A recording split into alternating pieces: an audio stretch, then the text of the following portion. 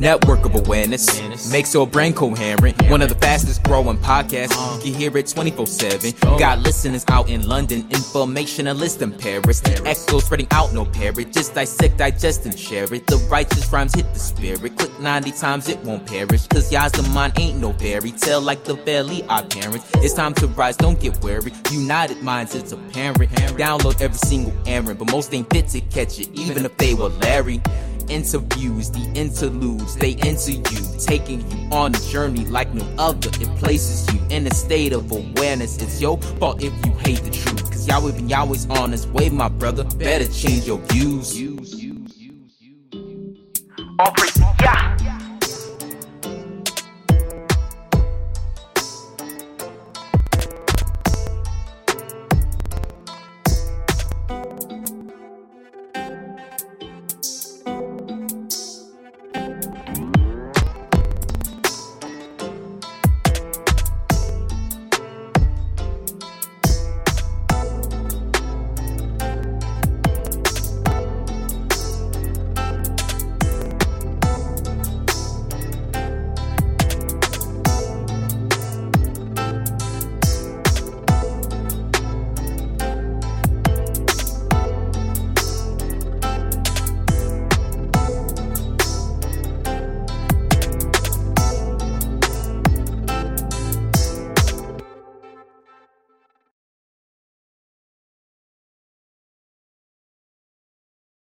You are now tuned in to the Network of Awareness.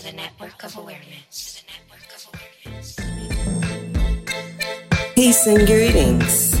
Presenting the Network of Awareness podcast radio station, providing in-depth information on society and culture in America and abroad, bringing you truth messages of inspiration, keen insight, reputable interviews, and so much more.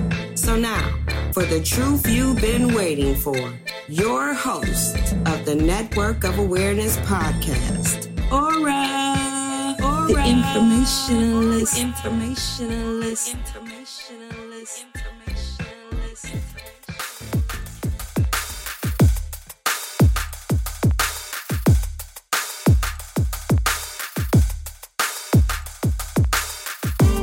Yes, peace and greetings, folks. This is Aura, the informationalist, and you are now tuned in to the first episode of Season 4 of the Network of Awareness. And Season 4 is all about unconditional salvation. And to start off the season, we got a very special guest who is a serial entrepreneur, a motivational speaker, a man who's come a long way and who's made a difference in other people's lives. And I feel very honored to have him on the show today. And it goes by the name of Richard Blank, and we're going to have him come on to the show in just a moment. Today's show's people is about serving and helping other people achieve what they want out of life and helping them get to where they want to be and utilizing all the knowledge that you have to help others. And this man has done that. He continues to do that.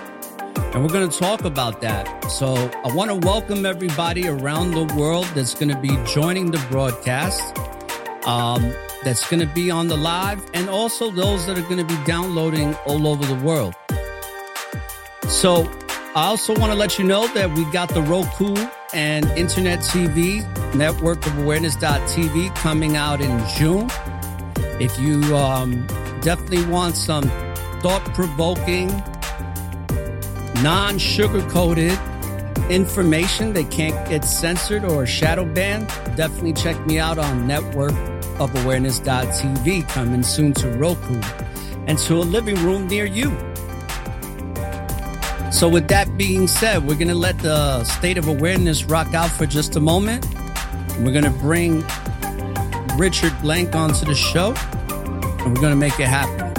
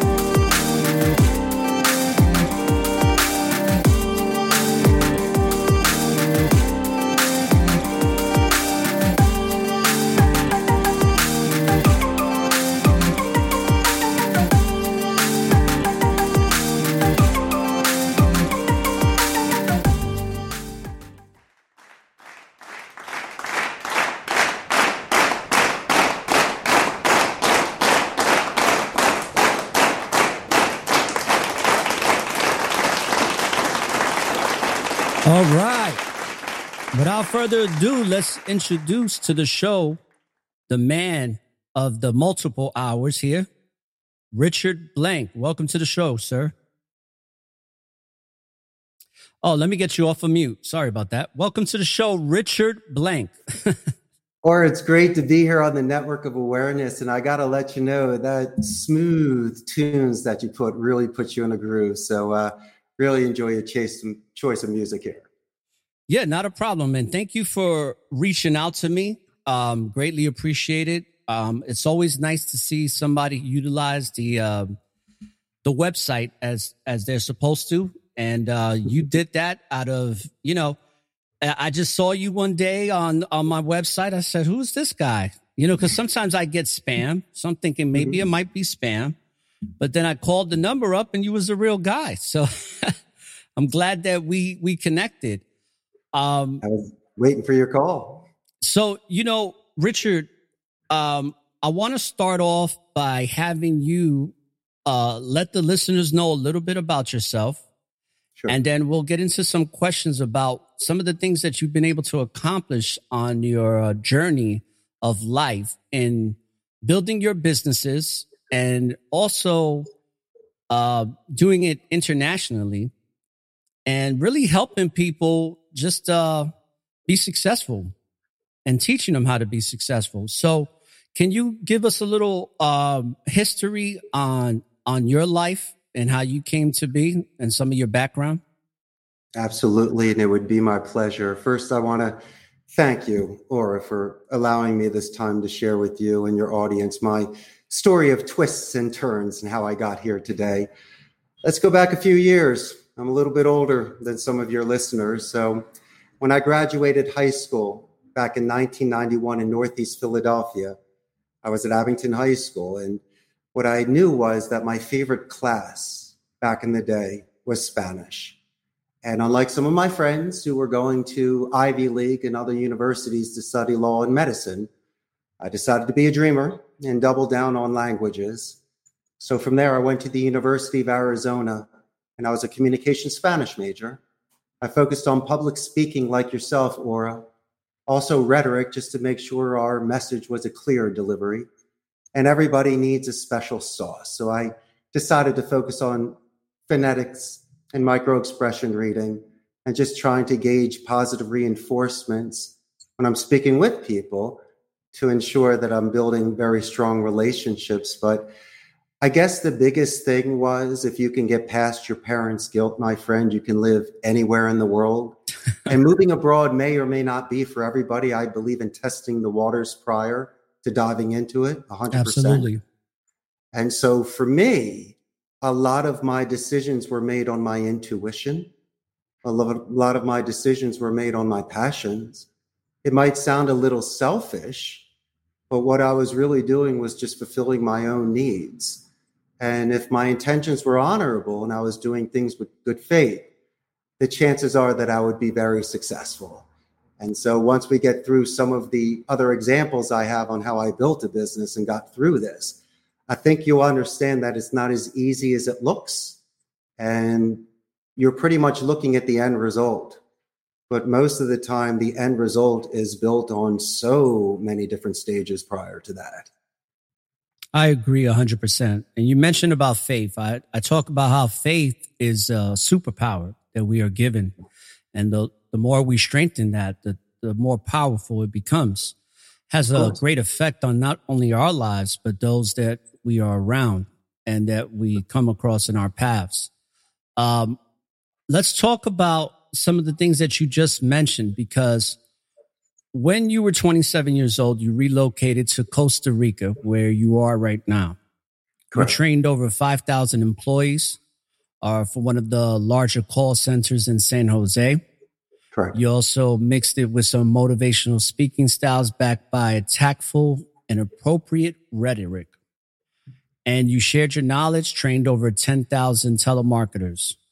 Now, what inspired you to want to even get into this field of industry? You're never growing up, and as a little boy, you usually want to be a fireman or an astronaut. No one ever says at 10 years old, Mommy, I'd like to be a CEO of a call center. I kind of didn't even know what one was back in the day. You kind of are not thrown into it, but you gravitate towards it. The jobs I had prior to coming to Costa Rica involved speaking Spanish, promotions, and public relations. I worked for Telemundo during college as an intern, and post-grad, I worked for the importers of Corona beer. So I always had fun jobs, but these were the sort of things that prepared me to work in a bilingual environment. Now, at 27 years old, I had the opportunity from a very, very good friend of mine to come to Costa Rica for just a couple months to teach some English. I realized that 1 in a million opportunities do cross your desk, and leaving the United States on a whim is something that most people sometimes don't even consider. But I realized I wanted to take a break for a while and just to see what was happening. When I arrived in Costa Rica, first as I fell in love with Central America, it's beautiful paradise here. But when I was in a call center environment, I saw it a little bit differently than what you see in the movies or when you hang up the phone when someone calls you at dinner. There are a lot of people out there that have worked in telemarketing at call centers and customer support. Not all of us sell stock and try to pitch you while you're eating. It is a living.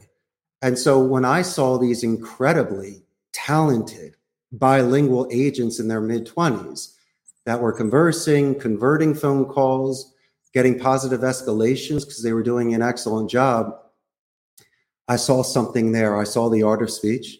I also realized it was something that I was very capable of doing because, hey, I'm a good talker. I'm also coachable. But I found it fascinating how instead of making phone calls out of your home, that when you're in an environment with infrastructure and some sort of structure that they have here and systems, it could be much more effective and bring you much larger returns. So I decided to put my stuff in storage. I disappointed a few people because I didn't come back immediately. And I worked with my friend for 4 years.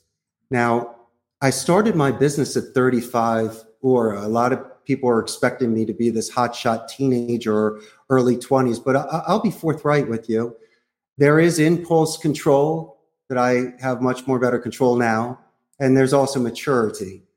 And so maybe later in life, in my mid-30s, I realized that I had the earnings potential, but I also had the mental stability to be responsible enough with legal contracts, with people's employments, with payrolls, with building a business, that it was time. And so at that time, I also realized when you're working with the people, you do hear the gripes and the good and the bad times. So I just didn't walk in as an executive or an owner of a company. For 4 years, I was working with local Costa Ricans while they were taking and receiving calls. I went to retention, customer support, human resources, accounting, onboarding, training, affiliate management. So I learned how to do search engine optimization. So my hat's off to my good friend that pretty much gave me graduate school. And they taught me how to run a call center pretty much from the inside out. But the main thing, my friend, was not how much equipment I buy or having the best real estate in town, which I have both. It's really about the people. Because if you don't treat your people with dignity, if they don't feel like they're a number or expendable, they'll come back and you'll reduce your attrition rate. And so in Costa Rica, it's a hotbed for BPO, for business process outsourcing. Amazon is here, HP, Intel, and Oracle. So you and I compete against the big boys, but Jeff Bezos never played pinball with his 10,000 agents in Costa Rica. I, in turn, have played pinball with every agent that's worked here. And so for anything, at least that's a gold medal that I have in regards to the sort of company culture and the relationships that I have with people. I look to promote from within. I look to mold new agents that don't have any experience before, but have the skills. So these are the sort of things that I take very much into consideration when I bring on a new client or when I'm onboarding a new team of agents. I go very, very old school. I walk the rows, I know your names, and I will always be accountable. And I believe that that's why I earn a lot of respect of the agents that tell me, or that I'm usually the first boss that ever knew their name. And unfortunately, my friend, in their career, I might be the last one. And those are the sort of things that we do here to solidify such a happy environment so the energy can spread. Absolutely. That was well said. It sounds Thanks. like you have a common sense, down to earth approach with the people that you hire as a business owner. Sure. And you create these very meaningful relationships with the people that work with you, which that can go a long way. And it looks like it has. Now, before we continue, I want to say shout out to all the righteous, positive brothers and sisters in the chat room. Shout outs to Danita, Crystal. Glad to see Roger in the house. Roger, first show ever. Thank you for coming on, brother. Yeah. I know you are a supporter, but this is your first live show, so I hope you enjoy it. For all the people that are going to be trickling into the live stream in the chat room, I'm going to take a time out a little bit later for you people to ask Richard any questions that you may have. Richard is somebody who is going to be able to give you some good advice when it comes to where you're at or how to start and how to complete the task of accomplishing whatever it is that you want to fulfill, whatever purpose you want to fulfill. So we're going to have the time to ask Richard those questions a little bit later. So just start making mental notes, and then we can put them down into the chat room. Now, with that being said, Richard, what do you think? Well, let me ask you this question before we go into that.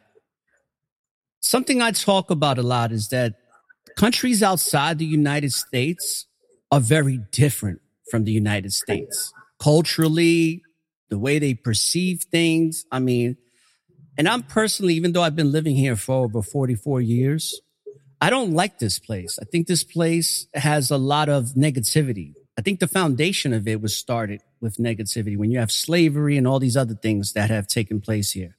But I do believe there's great people here, like yourself, that come from this place and they can do great things.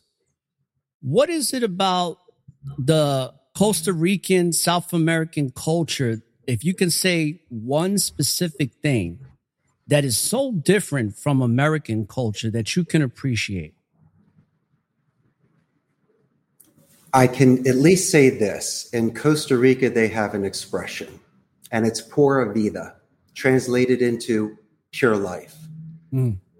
My good friend, I believe that everybody in the world have so many things in common, and most of them are good, okay? And I judge people by today. And a lot of things that might have happened in the past before our times is something that happened. But once again, if I personally didn't participate in it, if it's something that I don't agree with or don't understand, I don't think that as an Anglo-Sajon, as a North American, my reputation should be judged on the actions of others. And so being in Costa Rica, Aura, I am a guest in this country. And in regards to work, I have to make sure that the agents can go home and tell their parents what they do for a living. It's very important for me in this pura vida, pure life sort of environment where it's ecotourism. There's a lot of pride in Costa Rica in regards to their culture. They have an indigenous culture, an old Indian culture up in Talamanca and other areas of the country where they're very well respected as well. That's the old school Costa Ricans, and they have their specific customs, language, and traditions. And so by moving abroad, the best thing you can do is to keep an open mind. You could be as judgmental as you want because you're comparing apples, but a lot of the things that we hold dear or that we hold in high regard in certain areas, let's say of the United States, really don't have that much value here. And so what I've seen traveling the world, not just living in Costa Rica, that most of the people will judge you on your essence first. And one of the best first impressions I could do, Aura, is to show the Costa Rican community that I've taken the time to learn their language so I could speak it fluently for them, not to make it easy for them, just to show them that I care. I participate in the local customs. I'm understanding more about why there's significance in certain holidays and why certain traditions they hold very dear. Some things make you smile, and it's something I've seen for the first time. But there are other things in this culture that I've incorporated in my life that has enriched my life. So as much as I could say I'm 100% Philadelphia, that's born and bred. But I've lived almost half my life outside of the country. And so obviously, being a guest here and being appreciated here, and once again, growing this business and feeding families in Costa Rica, just like yourself, my friend, you and I are on some vision quests right now. We spoke prior to this podcast, the energies and the certain sort of intuitions and the forces that move us to do certain things. And so I do believe in, without sounding corny, I do believe in the stars, and I do believe in wind, and I do believe in natural things in this life that will assist you in guiding you in making certain decisions. And so looking back at the times when I was at crossroads and I had to make decisions on my studies in college, my career, and where I invested my time and my life, I knew deep down inside, Aura, that 100% I was making the right decision, and I could hold my head up high. I could look at myself in the mirror and give myself a high five and say, nicely done, my man. I'm proud of you. Maybe it's a Philly way. Maybe it's the way my grandparents raised me. Maybe it's the way my friends toughened me up at Abington to be a winner. Maybe it was some of my friends along the way that didn't know what I was doing, but said, go, Richard, go, because they knew I was excited.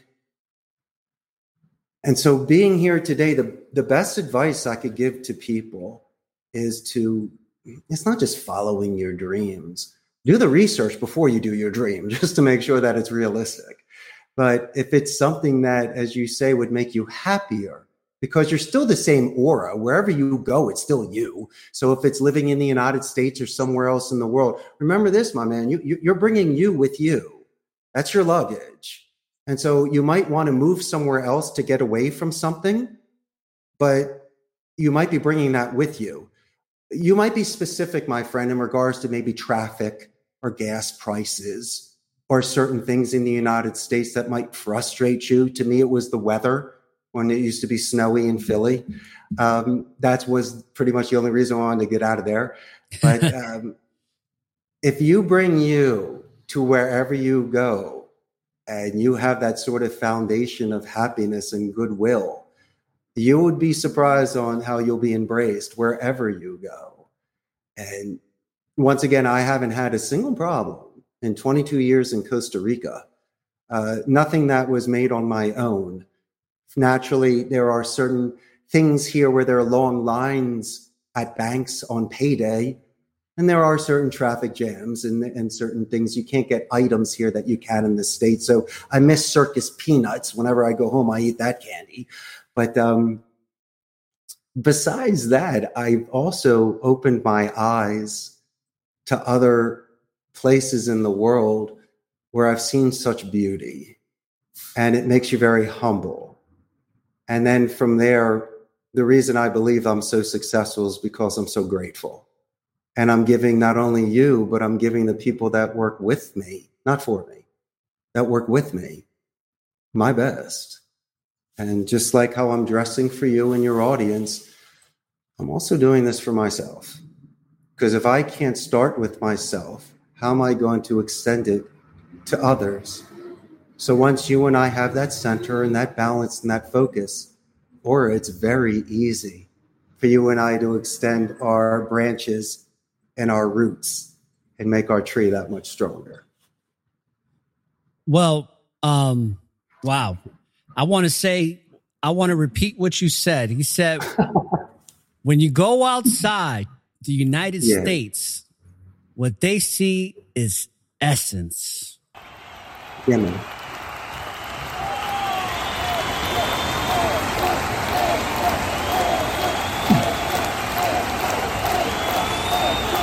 And if you don't know yet, if you haven't figured it out, you know what we're doing today, Richard? This is what we're doing.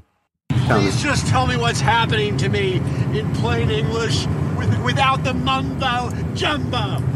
No mumbo jumbo today. You heard it straight from the horse's mouth. He said, That's right.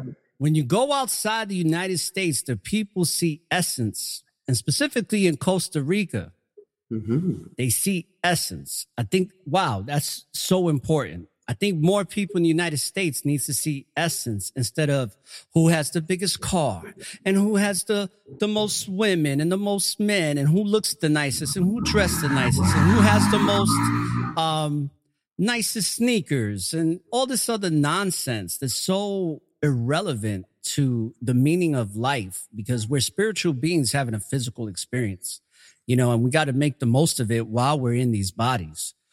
And I think what you said is very powerful. And with that being said, what do you think when somebody wants to, because we have some entrepreneurs listening in, we have people that want to be successful in whatever it is that they're doing.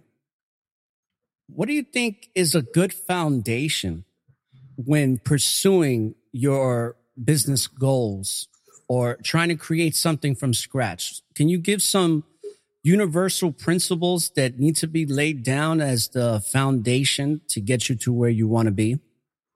Absolutely, I can. And I thank you so much for asking me that. Once again, we're going to start with from within. I believe that fortune favors the brave. You've read about it, the knight that goes out and saves the princess and slays the dragon. If you never leave your castle, you're never going to be a prince. You never slay a dragon, you're never going to save the princess. And ships that are in port are not seaworthy. So I'm not telling you to go out and beat yourself up or to embarrass yourself or just to not invest your time wisely. But as I'm going to say before, a lot of people do not understand about dedicated practice, about what happens aura when your cameras are off. This beautiful artwork that you created behind you was the first thing that caught my attention before I started listening to your podcast. And then I was inspired enough to write you, and then you and I had a wonderful phone call. But that image of yours there, you were inspired to draw that. And that didn't happen on the air. And so I think that's a perfect example of the network of awareness of thinking of the name, being inspired by it, running it by your friends. Now you have the image. I mean, all of that comes together. And if that comes together before you make your first phone call, land your first client, or even make your first dollar, I think you're more than on your way. Because as you say before, you have the vision. Now you just got to catch up to it. It's almost as beautiful as looking at someone's biography who has passed away, like Albert Einstein, for an example. You'll look at a photograph of this genius as a child, and you're like, there he is. He's got a great future, and he's going to be successful and change the world. Yeah, but when he was 2 years old, he didn't know. He was just sitting there, just hanging out with a nice haircut. But you realize now, when you study the person's life, that they had this fame and fortune and influence. But at that time, they weren't aware, but they also were aware. I believe in catching up with destiny. I believe that, the laws of attraction, fine, if that's what you want to call it, but sometimes you just can't snap your finger and good things come. Most people quit aura 80% in. They don't go the distance. Fighters will just throw in the white towel. No, you got to go the distance. There are times when you might be beat up. You don't feel good, but your legs won't go out. Look how people that cross a desert when there's like a forced march, or they can get out of a rainforest or out of a mountain. You hear about these stories. They're exhausted mentally, physically. They're about to give up, but it's always that one little thing inside them, and they all say the same thing. They find that one thing inside them that keeps them going. It's either their significant other, their children, or their goals, or they just don't even know. But their body is not giving up. And so for me, maybe it could be seen maybe as a little bit of insanity, because once again, I'm going into the spooky cave by myself. No one's done this before. But come on, Scooby-Doo was famous. We got to go investigating. I had to at least try. And look at this run that happened for 22 years and 14 of my own business. Look what happens when a run happens. It could last a day, it could last an hour, but at least you had a run and at least you stood up to do it. And for me, thankfully, this has lasted much, much longer than I expected. So every day that I leave work, I will bow my head, turn around, look at my floor and say, thank you for another day. The last thing I am is cocky about this. I am more humble than the day is long. And that's why, as I told you before, it's imperative for me to treat the people that work with me, the wind in my sails, the bricks in my building, my foundation. I want to make sure they are as strong as the day is long. And I believe, my friend, if you're going to give any sort of business advice on how to start a business, the first thing you think about is the crew that works with you. And you want to give them dignity. You want to give them all the resources. Have them on a level playing field. Let them bring in things for their desks so they can make it their own. You don't need to force them to go out drinking with you at night. Sometimes I don't like things like that. I'd rather respect people's business hours and what they do there. You can still maximize on that time. Or that's why I choose gamification. That's why I choose my retro arcade machines, air hockey table, and pinball machines, because instead of the agent on their break or going outside and having a smoke or on their phone on Instagram or just sitting in the corner doing their thing, there's a very good chance people in different departments can meet one another. Gives them a chance to hang out with me for a little bit, to let off steam or to recharge their batteries. And check this out. I've even had a couple of agents fall in love by the Pac-Man machine. So don't tell me that it doesn't happen. So I believe there are certain areas of the office outside of the phone that is not literally work related that can create a company culture that can almost give you more dividends and more mileage than if you do some sort of structured event where people really don't even want to be there.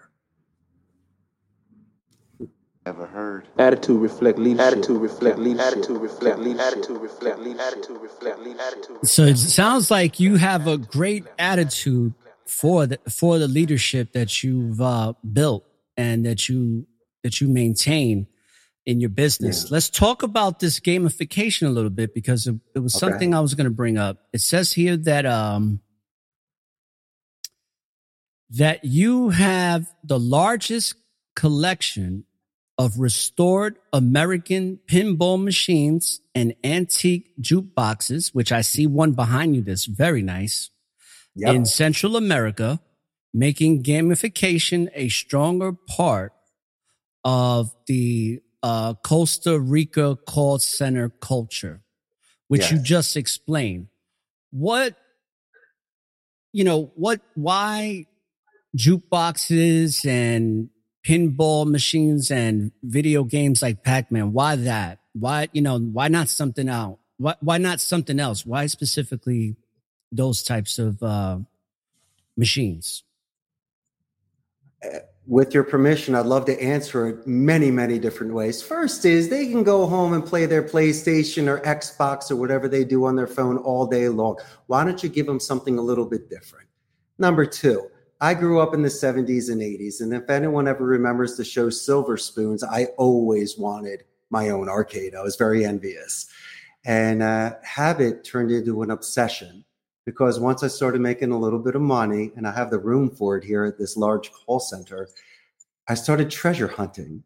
And in Costa Rica, people will have these jukeboxes, pinball machines, and old arcade machines in bodegas, half an hour to a couple hours away. So I get my buddy with his truck. We drive out there, we kick a few tires, and the next thing you know, I'm picking up a 1961 Ricola Regis for just a couple $100. So when you find a treasure. And for someone like me, these old machines represent a certain time. They're absolutely beautiful. Our parents fell in love in front of them, used to dance in front of them. I mean, and the fact that they've been preserved for over 50 years means that people are taking very, very good care of them. And so for me, it really is just an antique hobby because I felt that these styles and the sort of work and craftsmanship is something that they're not doing today. The fact that the keys and the records still hold up after all of these years, it's really good materials. But then once again, it's an environment. Having these pinball machines, they say they played them on the computer, but we all know that some things live are much better than online. And so one of them is gamification. And the fact that they can feel the machine, like Elton John's Pinball Wizard, you could feel the buttons, you could feel the bumpers, you could really, the lights and the sound. It's an experience. And when they're there, what they can do is they can decompress any sort of stimulation they had on the phone. It might help them relax and let their mind wander. And as I mentioned before, people are walking upstairs after their breaks and lunch recharged, not lethargic after a McDonald's lunch. And so I have seen that this is an environment to keep their rhythm, to keep their momentum, and to smile, and to laugh, and to have some fun, because most work environments are very stressful. But also, if I may, when my potential clients show up at my call center to check me out, they have to walk through the arcade to get upstairs. It kind of says multiple things. One is they don't have an arcade. B, this is how I treat my people, and this is how I treat myself. And so a lot of the decisions they make is, once again, me being very hands-on and seeing that their agents, when they hire me to work with them, will be treated like gold. Mm-hmm. I'm learning so much from this conversation, and I could see in the chat room that others are as well. So I can't wait for the questions to come, which will come real soon. Yeah. It's not just, you have to work hard in order to achieve great things, but it's also about working intelligently. You don't want to beat yourself down and not, really have anything to show for it. You have to have a strategy. You have to have a plan. You have to make mistakes, figure out those mistakes. Don't repeat them. It's a lot of intelligence, because you have to be an intelligent follower before you become a great leader. And that's what I'm doing right now. I'm becoming an intelligent follower by interviewing men like yourself and women. And one thing I've learned in my 40s, that I've learned it in such a way that it's kind of surreal. It's ineffable. I can't even put into words. But one of the things I've learned is less is more. And I used to think the other way. Think more. If you give more, got to do this and that. But what I'm learning is less is more. You don't have to do so much. I believe that in the spiritual realm that we live in, and that everything is based on perceptions and energies and vibrations. I feel like this universe that we live in and on the planet, when you look at nature, when you look at how the Most High has just created for things to just be in its natural order, everything is very simple. Man, on the other hand, makes it complex. And that's where we have turmoil. Is there one thing that you can say that it sticks out to you that you've learned in your years on this planet that, once you gain this knowledge, sometimes even when it's like the more you understand it, the more it just blows your mind away? Is there anything? Because that's what it is for me. It's less is more. And the more I get to learn that, it's an unbelievable thing to experience and to understand. What would that be for you? I believe that someone's ego can get in the way of how they see themselves and how they treat others. One of the greatest things I've learned to do, and I learned this in college by doing focus group controlled studies, is you can look at things in a neutral way and as an arbitrator. They say surgeons can't operate on their own family members because there's emotion there. And I understand and respect that. I also know that if I'm able to do any sort of self-reflection, as much as I want to be the best I can be and not waste time and not disappoint myself, if you are able to gauge what you're doing in a neutral, non-affected way, there's a very good chance you can make better decisions. Now, if you're by yourself, you're in a bubble. You're in a vacuum. You're not really speaking to many people. So if you're willing to bounce ideas back and forth with people and then explain why you're making those decisions. And I don't like when people say constructive criticism. I'm okay with that. I'd like to know a reasoning why the tone might be off. Was the vocabulary not strategic or diplomatic enough? Did I, once again, in a conversation, interrupt too much or not speak enough? Did I seem like I was yelling? Did I seem offended? And so it's more about conflict management for me that I've learned. I'm okay in regards to my delivery and what I'm doing, but I might be catching somebody where they might be there physically, but mentally they might be somewhere else. I always believe that when people are thinking of the future, they're anxious. The past, they're depressed. And very, very, very rarely they're in the now. They might be there when their five senses are kicking in, like childbirth or eating or something like that, or getting attacked by a shark. But for the most part, people are with you about 60, 70% of the time. And so I have to take into consideration their responsibilities, their raising families, their health, and other things that might be contributing to their distraction at the moment. I don't need to pry and ask them about their entire life.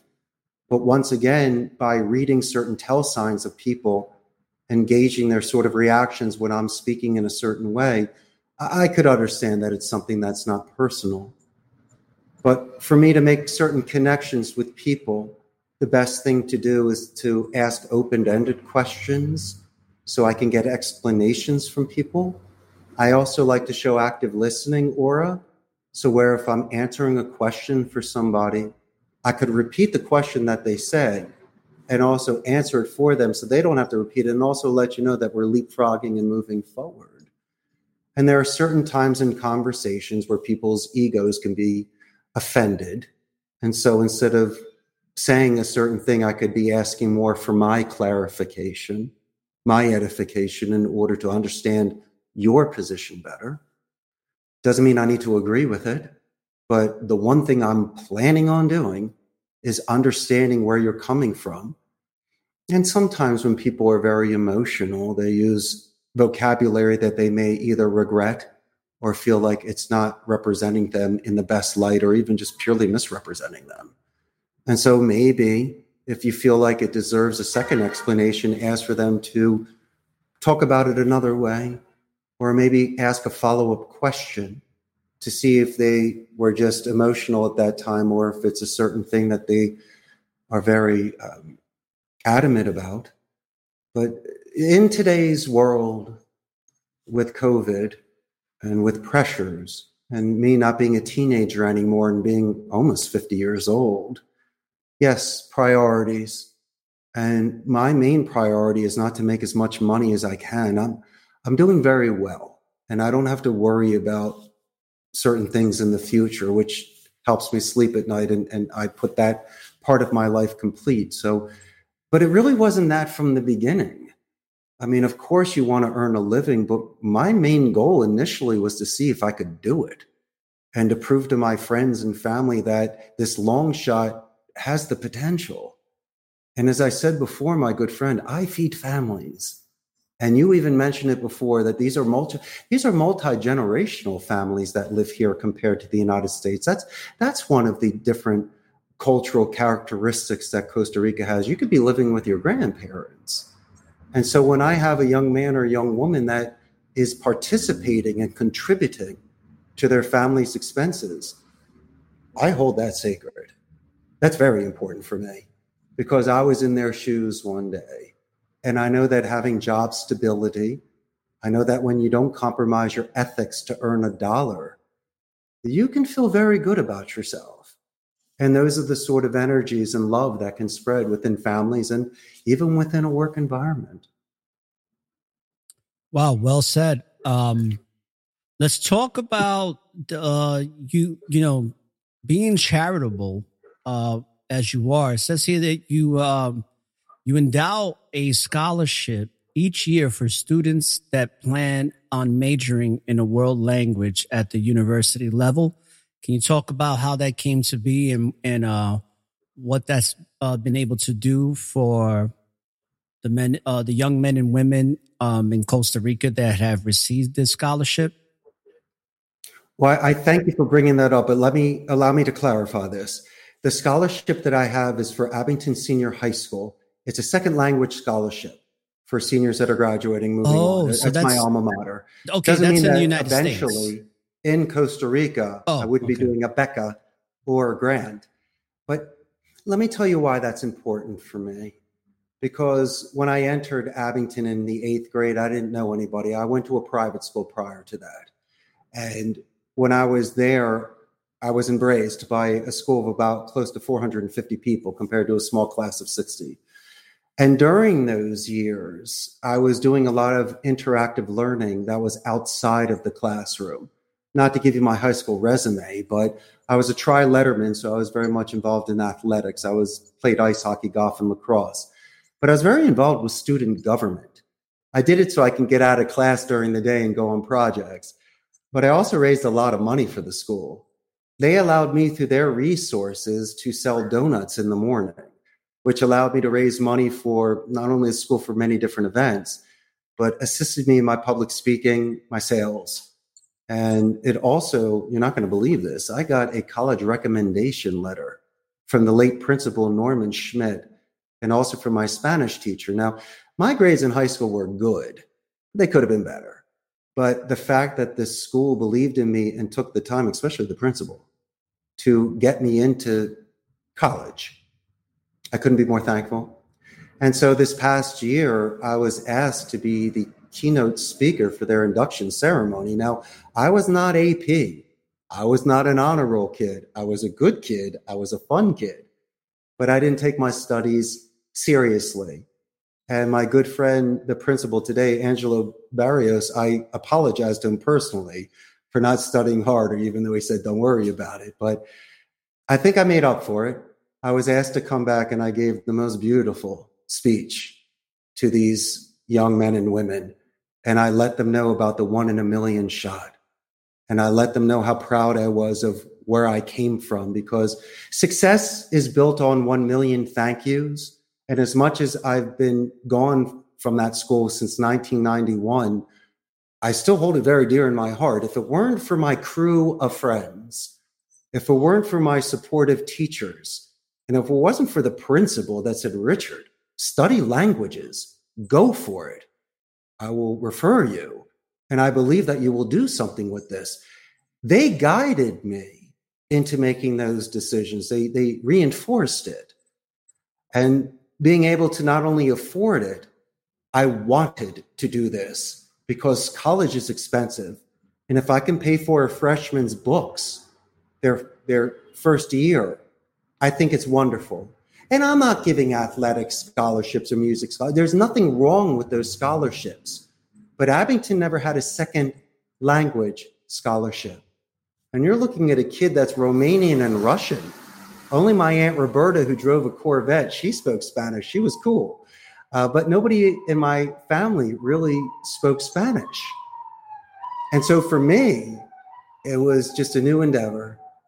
And I couldn't thank them enough. So my friend, pretty much, I'm just paying it forward in a certain way, financially and also spiritually. I'm thanking them every year. Absolutely. Brothers and sisters in the chat room, if you have any questions for Richard at this point, start putting them into the chat room while we take this brief intermission.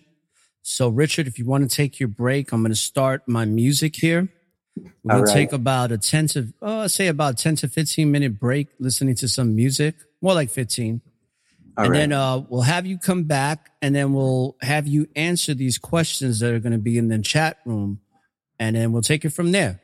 So, brothers and sisters, I'm going to tell you my secret sauce, so ask away. Okay, yeah. We definitely want to know some of the secrets to your success. And brothers and sisters, this is Or the Informationalist with Richard Blank, who is the CEO and owner, founder of the Costa Rica Call Center out in Costa Rica, South America. And he's doing some really meaningful, purpose-driven things to make this world a better place for those that live on it. It's something to be respected. So I'm happy to have him on the show. We're going to have him come back in just a moment. So let's take a quick break, brothers and sisters. Here we go.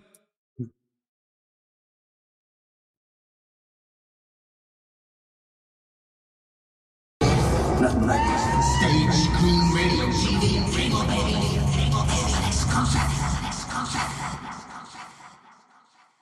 You are now tuned in to the Network of Awareness.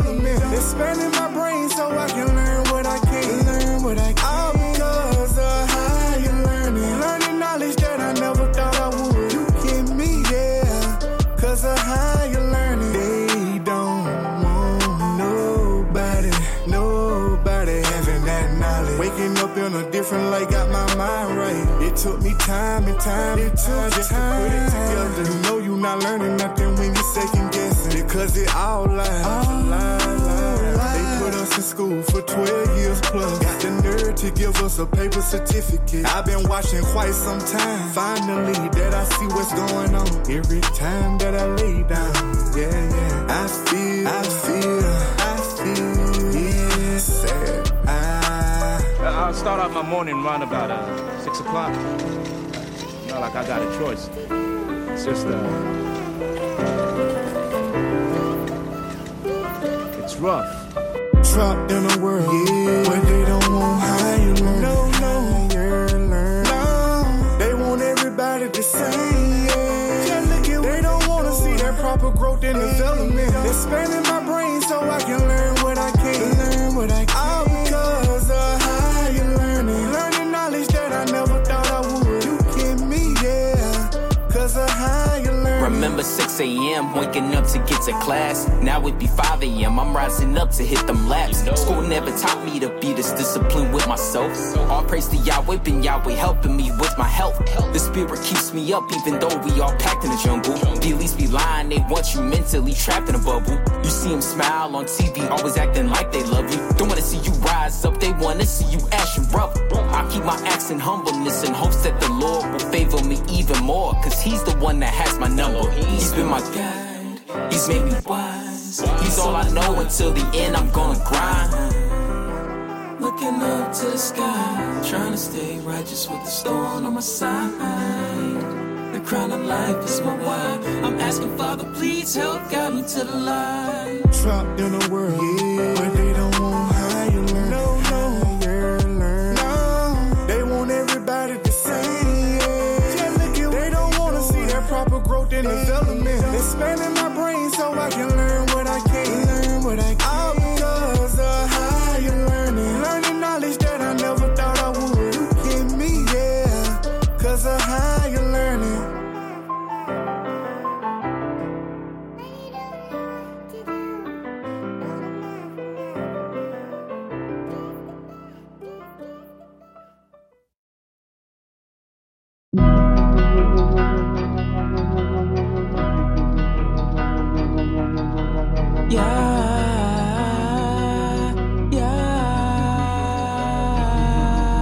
I done made mistakes on purpose to divide the worth from the worthless. Reveal the facts to be certain. No pain, no gain in the verses. My faith been a lot before churches, cause Yah is person on person. So I'm worried about complicated versions, cause the call to divine divergence. I'm still hurt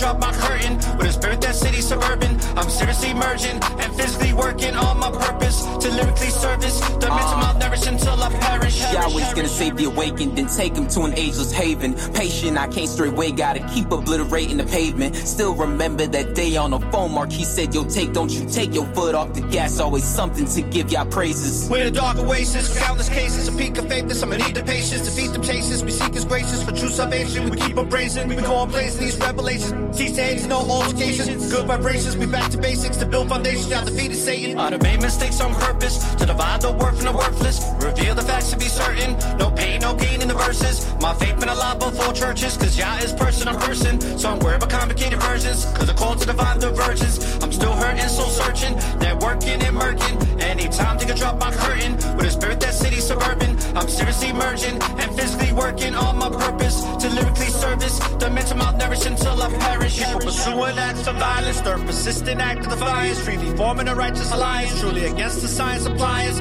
on a mission with wisdom and guidance, steady defeating the ignorant science, sealing convicted and non-compliant, spiritual wars to move in Let's silence. talk about what matters. Drop the vanity, folks out here losing their sanity, kids popping off lost in fantasies, people grieving over loss of family, the evil that be with the power, turning the people with credence to cowards, seeking to seize believers with vows, man, even Stevie can see that it's foul. I done made mistakes on purpose, to divide the worth from the worthless, reveal the facts to be certain, no pain, no gain in the verses, my faith been alive before churches, cause Yah is person on person, so I'm worried about complicated versions, cause the call to divine divergence, I'm still hurting, soul searching, networking and murking, anytime they can drop my curtain, with a spirit that's city suburban, I'm seriously merging, and physically working on my purpose, to lyrically service, the mental malnourished until I perish. Depression gone with every song, music led by another echelon, to get you strong, keep pressing on, long after we dead and gone. From dusk till dawn, we're righteously armed with spiritual lessons from Yah. We where we belong, we keeping on, the righteous with third of Zion. Records embellished with heavily eloquence, Elohim's presence presently evident, intricate elements, infinite intelligence, spiritual specimens lyrically resonant, the gift was inheritance, smaller percentages, carefully measured and meant to be shared, with the message projected, cemented, embedded, the sensible question is what will you get from it? I made mistakes on purpose, to divide the worth from the worthless, reveal the facts to be certain, no pain, no gain in the verses, my faith been alive before churches, cause Yah is person on person, so I'm worried about complicated versions, cause the call to divine divergence, I'm still hurting, soul searching, networking and murking, anytime they can drop my curtain, with a spirit that's city suburban, I'm seriously merging, and physically working on my purpose, to lyrically service, the mental malnourished until I perish.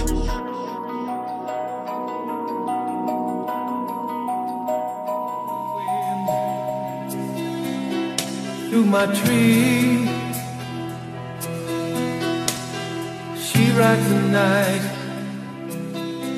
next to me. You are now tuned in to the Network of Awareness.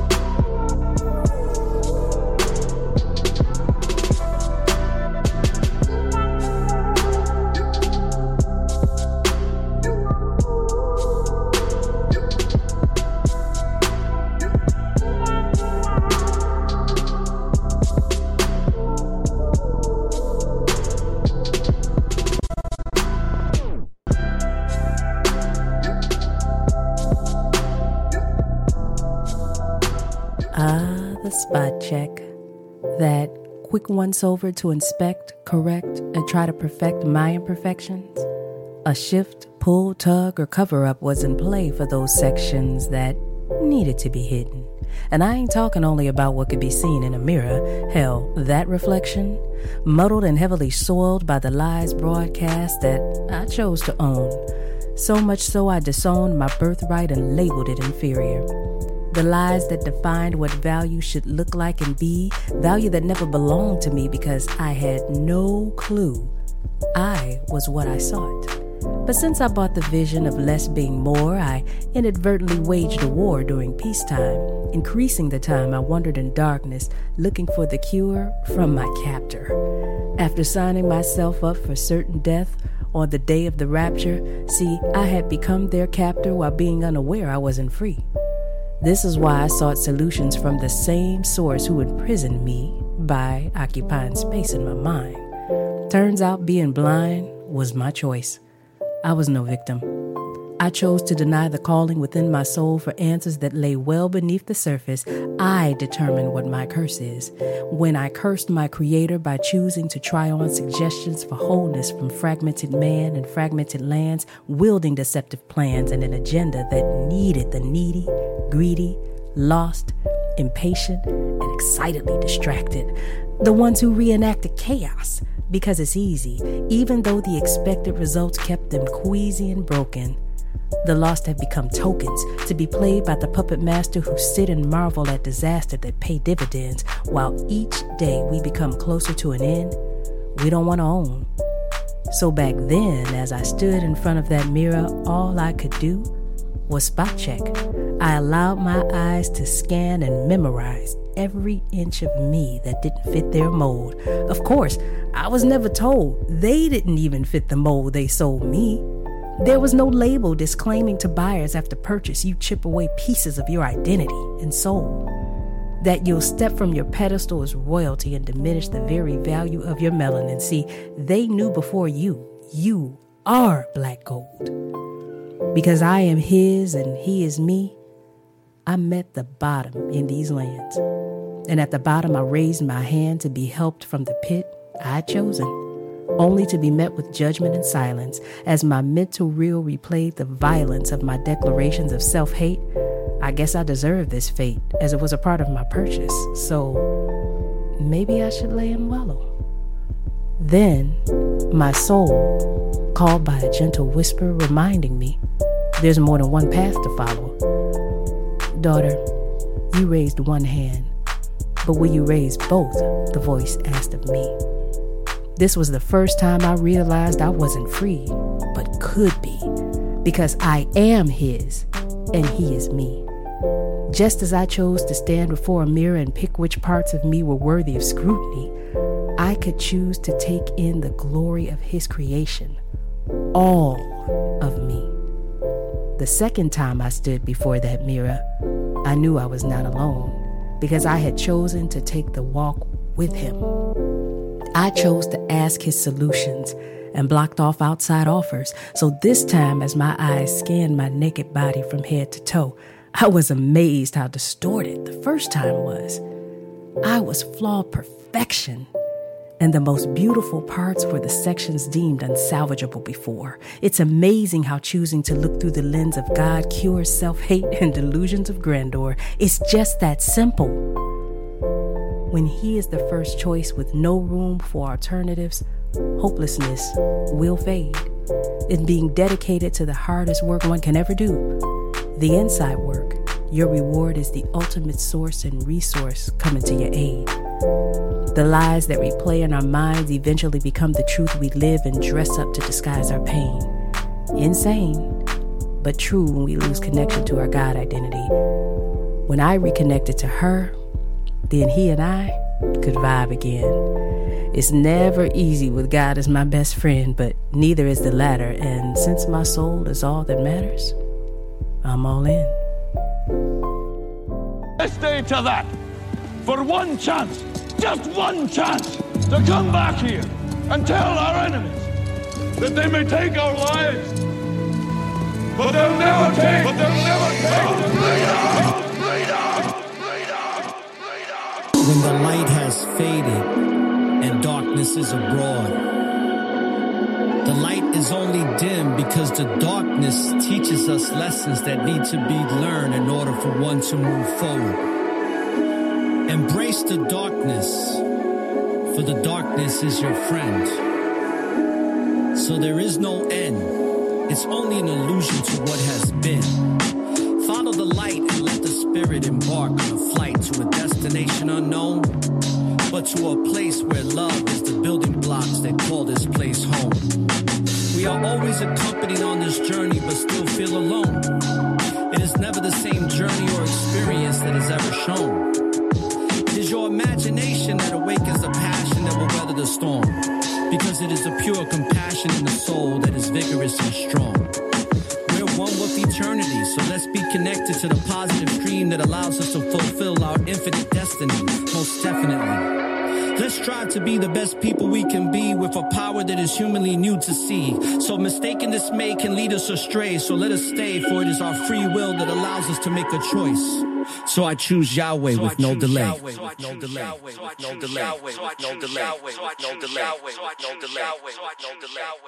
Life is an unpredictable and amazing journey.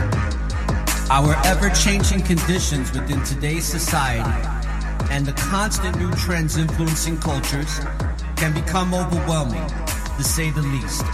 But no worries. The Network of Awareness podcast radio show brings peace of mind in these challenging times. Follow us on your favorite podcast listening app and join our community of Network of Awareness at networkofawareness.com. Yeah. And we are back with the CEO of Costa Rica Call Centers in South America, Richard Blank. And Richard, we do have some questions from the chat room. And before we ask those questions, I have a question for you. Sure. I talk a lot about how when I look into the mirror, I see a miracle. What do you see when you look into the mirror? Unfortunately, my friend, I see a bald man. I used to have the nicest hair back in the day. Sometimes it's difficult for me to see my own face because I'm shining, because I see past myself. The eyes are almost the window to the soul. So if you're looking directly into your eyes, you kind of see where you're coming from. Yep. But most of the time, the image that I see in the mirror is somebody that's very happy and very kind. Unfortunately, I see someone a lot younger than what you see today, but that's for a different time and a different place. But the mirror is a very interesting thing. It really doesn't lie. And usually you're looking in the mirror when you're by yourself. And so you can't really spin it. But here's the thing, my good friend, if you're able to actually look at yourself in the mirror, then I think you're doing very well. If you can't look at yourself, then that's something you need to start working on, because you need to start loving yourself more. But I guess that's my only thought about the mirror. Yeah. Okay, great. So let's get these questions out. And the first question is from Roger. He says, hello, Richard. Have you ever read the essay by James Allen, How a Man Thinketh? Roger, unfortunately, I haven't, but that's a wonderful suggestion, and I'll definitely read it once we finish this podcast. But I also want to thank you, Roger, for having the first question. Tuning in for my episode. I can tell you that's a powerful book, so you should definitely check it out when you get a chance. Very sure. The man was in the zone spiritually when he wrote that. Mm-hmm. The other question is, this is from Mystic Royale. She says, I'd love to know what does or did he find most helpful when it comes to articulating our thoughts into engaging in interesting or even heated, misunderstood conversations in the moment. I have a difficult time while communicating with family members simply from their misunderstanding and my thoughts become scattered in so many ways. I lose the proper articulate skill in the moment. Poetry is helping me, but heated conversations is definitely not a poetry slam. My dear Mystic Royale, I have the best advice for you. Obviously, you're very intelligent. Obviously, you have empathy and that you care. But emotions can take over from time to time and you could lose your train of thought. I'm cool with that. But this is what we can do. I love the thesaurus because you get the definition of a word, but you get similes. So instead of saying help to somebody, you might want to assist, guide, or lend a hand. Or maybe if you really have a topic that you need to discuss that's exceptionally delicate, I would be thinking of more diplomatic word choice. I would definitely be looking at certain words that don't offend, that could potentially allowing you to make your point. And if worse comes to worse, let me give you two super big pieces of advice. There's energy givers and energy suckers. If someone's giving you energy, look right in their eyes. It's a beautiful connection. That's where your network of awareness comes in. But if someone is sucking your energy, and they could almost kill you with these beady eyes, look in between their eyes, because it almost looks like you're looking in their eyes, but you're not being disrespectful. Just look right there. And you'll still be able to focus on them, and you can tilt your head and nod along, but it's not going to distract you or get you sucked into that. That's number one. And number two, when people are speaking with you, I think it's exceptionally important to breathe. When you're speaking, do what you got to do. That's your time. If someone is talking to you, do the 4 and 4 technique. Breathe in for 4, hold it for 4, let go for 4, hold it for 4. Let them talk. Let them talk for 5 minutes. It's going to lower you from a 10 to a 2. It's going to take you back in regards to that energy that they're bringing at you. So, Mystic Royale, I think if you find your center, you practice breathing, and while you're breathing and having your impulse control, which is something I mentioned earlier, which was very difficult for me, I have it now. And so by allowing them to speak first, you'll know what they know. So you can cut some fat. So you might just want to focus on their areas of interest and get to yours later. So once again, it's better to speak second. Let them get everything out. Sometimes they will overextend themselves, Mystic Royale, and then they'll be apologizing to you because their tone was inappropriate or they stepped over the line. So I believe that some of your strategy would be more of a defensive, observant way, and especially your breathing. That will open up your thought process, give you a little more image streaming so you can picture how you want to make that delivery. Don't do any sort of aggressive body language, and don't curse and don't yell. Things like that don't help. In fact, you might confuse them more if you're more controlled and poised, and that you have a sort of maturity and a sort of elevated form of respect for them when they're bashing you, when they're disagreeing with you. If they're giving you -3, give them back a +3. No, give them a +4, one for good luck. And maybe teach them that you could readjust the tone of the conversation. You can possibly manipulate the sort of rhythm that it has. So when you speak, when you react, when you do your thought process, you could be fully in control of this conversation, because this other person, once again, is A, out of character, B, trying to make their point through duress and stress and force, while you are calm and cool. You're bringing it in. Will it hurt? All day long, these are people you love, and you want to make them proud. And they want you to be safe too, and that's why they're saying these things. But you hold your ground, and you stay firm, and you practice your breathing techniques, you practice your vocabulary, and less is more. Make your point, and then play it cool. And that's the Richard Circle. That will get you out of a lot of trouble. Let's drop a bomb on that one. you doing? All right. Next question is from Danita. She says, "Hi, Richard. What do you believe your most valuable possession is?" My most valuable possession, Danita, that's an excellent question. And thank you so much for your contribution there.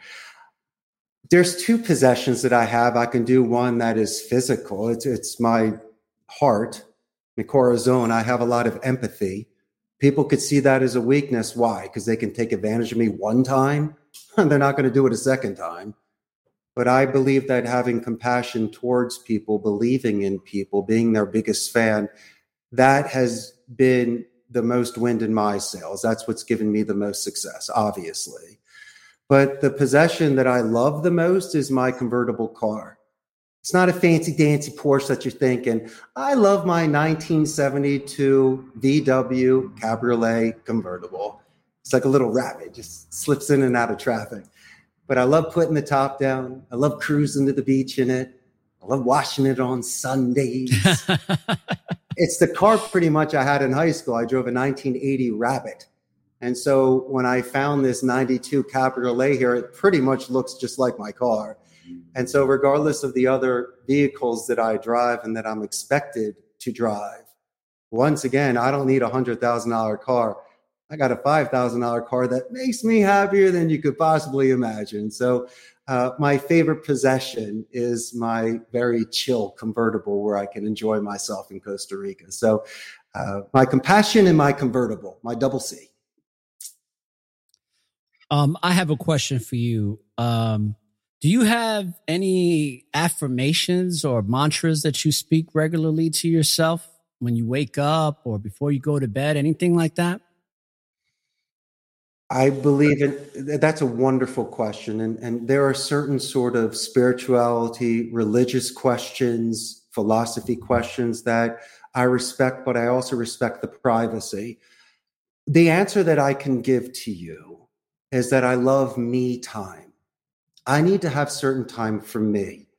And it's not that I'm being selfish or don't want to be with people, but there's a certain sort of meditation or balance that I can achieve when I'm either in the gym, washing the convertible on a Sunday, playing some pinball. So it allows me to enjoy the fruits of my labor.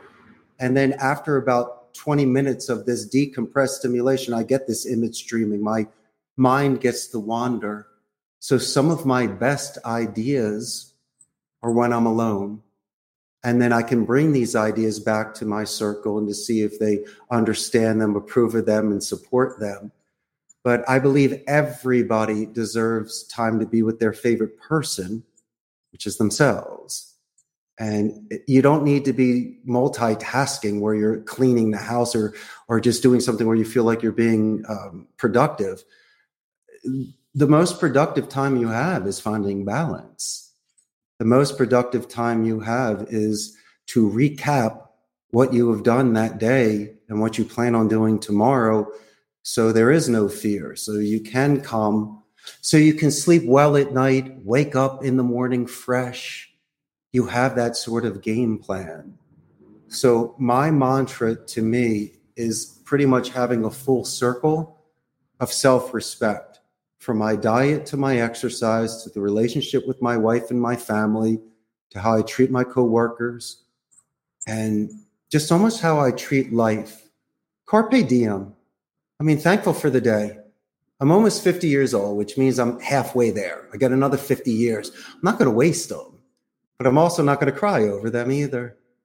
And so after what happened with COVID and being locked down and not being able to see people and travel or to go to restaurants, it should almost enhance your experiences 5 times.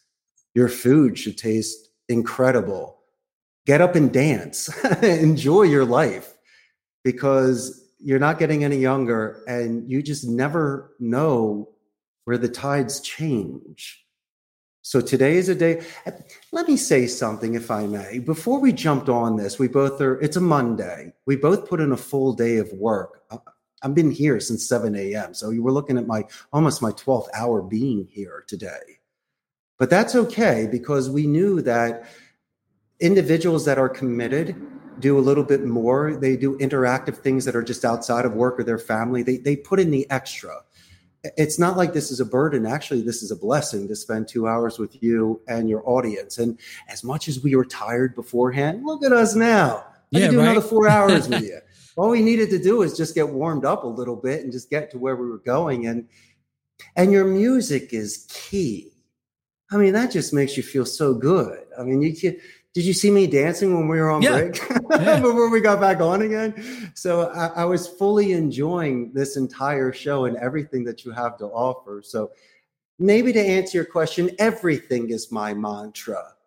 From the sun to the wind to the sights and smells and the tastes and the friendships and everything. Everything's combined into one. And so my mantra is just pure experience. That's pretty much how I look at that. There's a saying I have that I end my shows with. I have two of them. But one of them you made me think about is when you live in the present, there's always an opportunity for a new beginning. Sure. And it sounds like you, based upon what you just said, you're a man that and you said it earlier too, you very much live in the present moment. Oh, yeah. And you seize that moment as much as you possibly can from present moment to moment. And when it comes to reality, there is no such thing as time. Time is just based on our perceptions. It's something that's given to us that we make real in the way we perceive it. But there really is no such thing as time. It's just now, and more of now, and now continues to keep now. That's how I see it. So when I think about being in the present moments, it can open up an opportunity for a new beginning to your life at any moment. And I think a lot of people, you mentioned this, where they get stuck in the past. They start thinking about their past and they think too much about the future instead of thinking about what can they do now, where they're at now. Me personally, I agree with you. I like being by myself. I come up with great songs, great ideas, great concepts for what I do. And sometimes being by yourself, you need to get to know yourself. You can't get to know yourself when you're hanging out with other people because you got to share that time in, being with them. But when you're by yourself, it's a wonderful thing. Something I got to appreciate when I was in my 30s. And now it's like, I'm hooked, I'm hooked. Very addictive. Like, yeah, I love being by myself. Some people don't. I remember the first time I went to the movies by myself, but it was fun. I didn't have to go with my significant other or with a friend or anything like that or a family. Just I went by myself and I had a great time. And I didn't have to have anybody in my ear asking me, well, what's going to happen? What do you, it's like I was in the moment. I was one with that film that I was watching. Let's see if we have some more questions here. Let's see. Oh, okay. So Danita says, do you have more ultimate goals to accomplish? The near distant future that will, she said, the near or distant future that will add to your C's, which I'm assuming she means the call centers. On a personal note, I'd like to continue studying the violin, and I wish I learned it earlier. I was really trying to impress my wife. Instead, I'm really depressing her because I wish I could play better. I find music to be beautiful. I think it's a great way to express oneself. I'd like to start to write children's books. It's another interest that I have. And so these are the sort of things I don't want to get paid on them. I want to do it for me.